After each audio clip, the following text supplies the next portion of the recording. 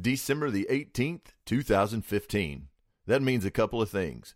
One, it means it's time for Friday dance parties.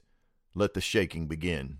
Two, it means that it's time for a short break from the One More Verse podcast. Hi, everybody. This is John Nix, and I'm so glad to have you join me today as I discuss 1 Kings chapter 11, verses 1 through 13, and verses 41 through 43. It seems like this would be the place where Solomon rides off into the sunset and you hear things like, and the whole kingdom lived happily ever after.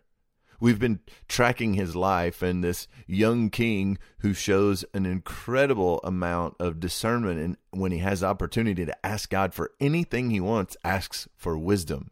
We have this king who continues to show faithfulness and steadfast love toward God, in that he over and over and over is seeking to do things in a way that honors the Lord. You have the height of his reign as his building projects come to completion, and the temple has been built and God has inhabited the place. It was an incredible and wonderful time. But we have to remember, the story of Scripture is not a story of people who do everything right and therefore God does great things through them. The story of Scripture is that God sets his affection and his love toward a rebellious and people who will not listen and who are obstinate and stubborn, the children of wrath, the sons and daughters of disobedience, and he pursues them with his steadfast and faithful love. And so just like with everyone, with the exception of Jesus, everybody that has inhabited this place has sinned. And we find Solomon in a place that would seem almost unthinkable if we had stopped where we were last time. Solomon has come to this place, and we find out that he loved all of these foreign women. There is a listing of all of these foreign women that he had loved, whether it be Moabite or Ammonite or Edomite or Sidonian or Hittite, all of these nations. And there was a strict instruction that the people were not to enter into marriage with them. And they certainly were warned that if they did that their heart would turn away after their gods instead of following the one true and living God. And the Scripture tells us that Solomon held fast, that he clung to these women in love. It's the same kind of verbiage that we're instructed and have seen as we've been reading the great story of God, that we're supposed to have for God only. We're supposed to cling to God and love him above all things. But instead, we read that Solomon had 700 wives, 300 concubines, and his wives had turned away his heart.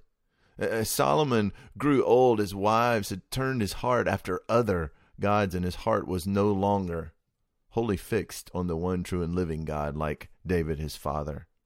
He did outrageous things, like he sought after the Ashtoreth.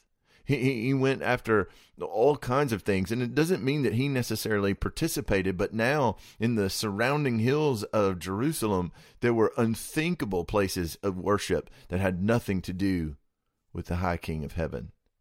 This is the same Solomon that when he first entered into a political marriage with Pharaoh's daughter, didn't even want her to be in the city of Jerusalem. And now he has 700 wives and 300 concubines, and he is allowing them to bring all of these influences around God's people.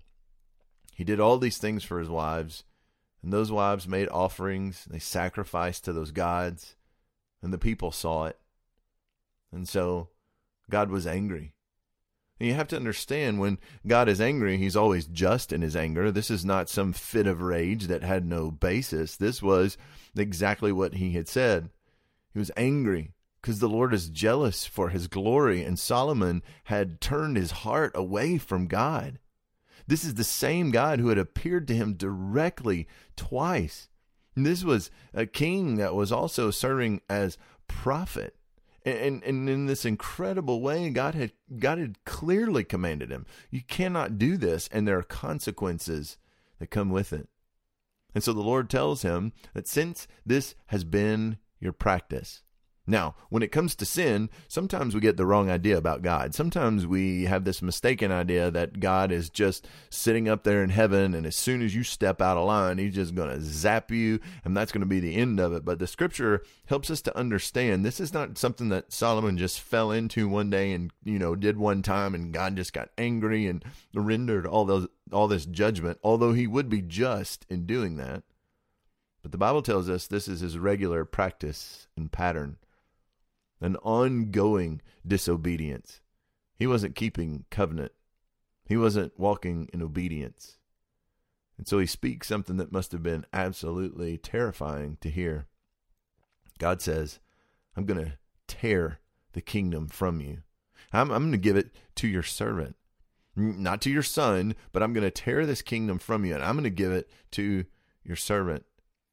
And yet, even in the judgment, we see grace on display. For God says that for your sake, not for your sake, but for the sake of your father and for the sake of Jerusalem, I'm not going to do this while you are alive. This is something that will happen later. It must be a fearful thing to suffer God's anger, to no longer be walking in his favor, but because of the ongoing pattern of disobedience, because his devotion had grown cold and he had been warned about this, in the anger, this judgment is passed and it's dreadful.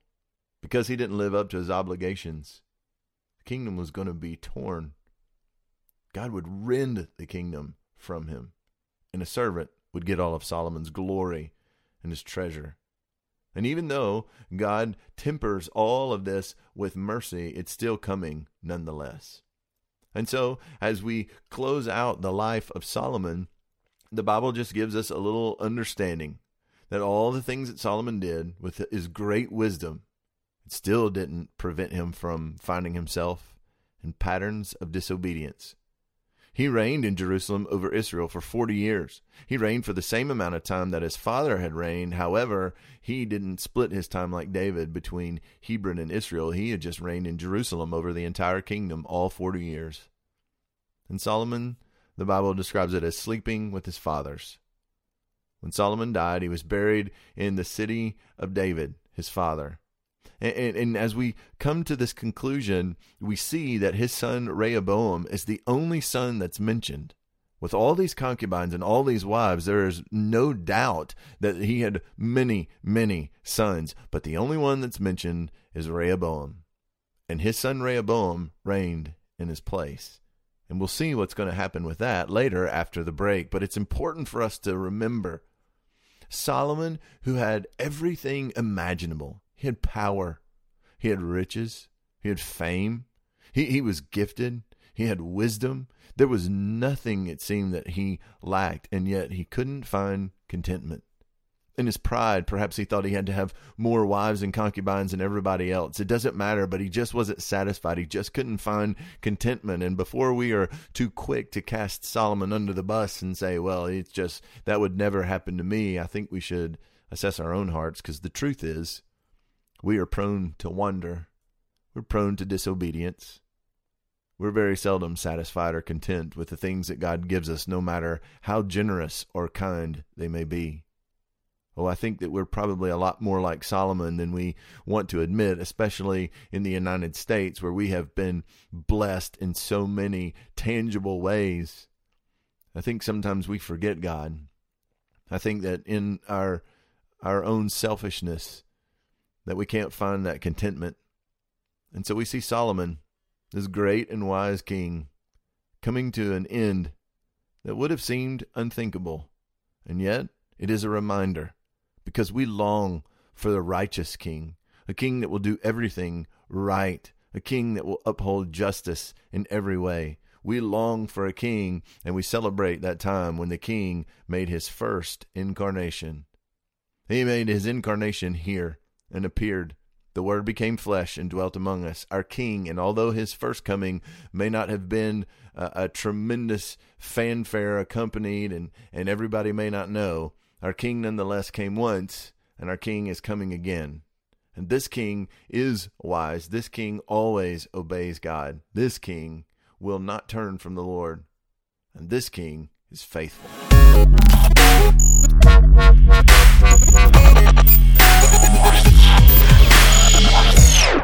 Thanks for listening to the One More Verse podcast. For more information about Vertical Purpose or One More Verse, visit johnnix.org.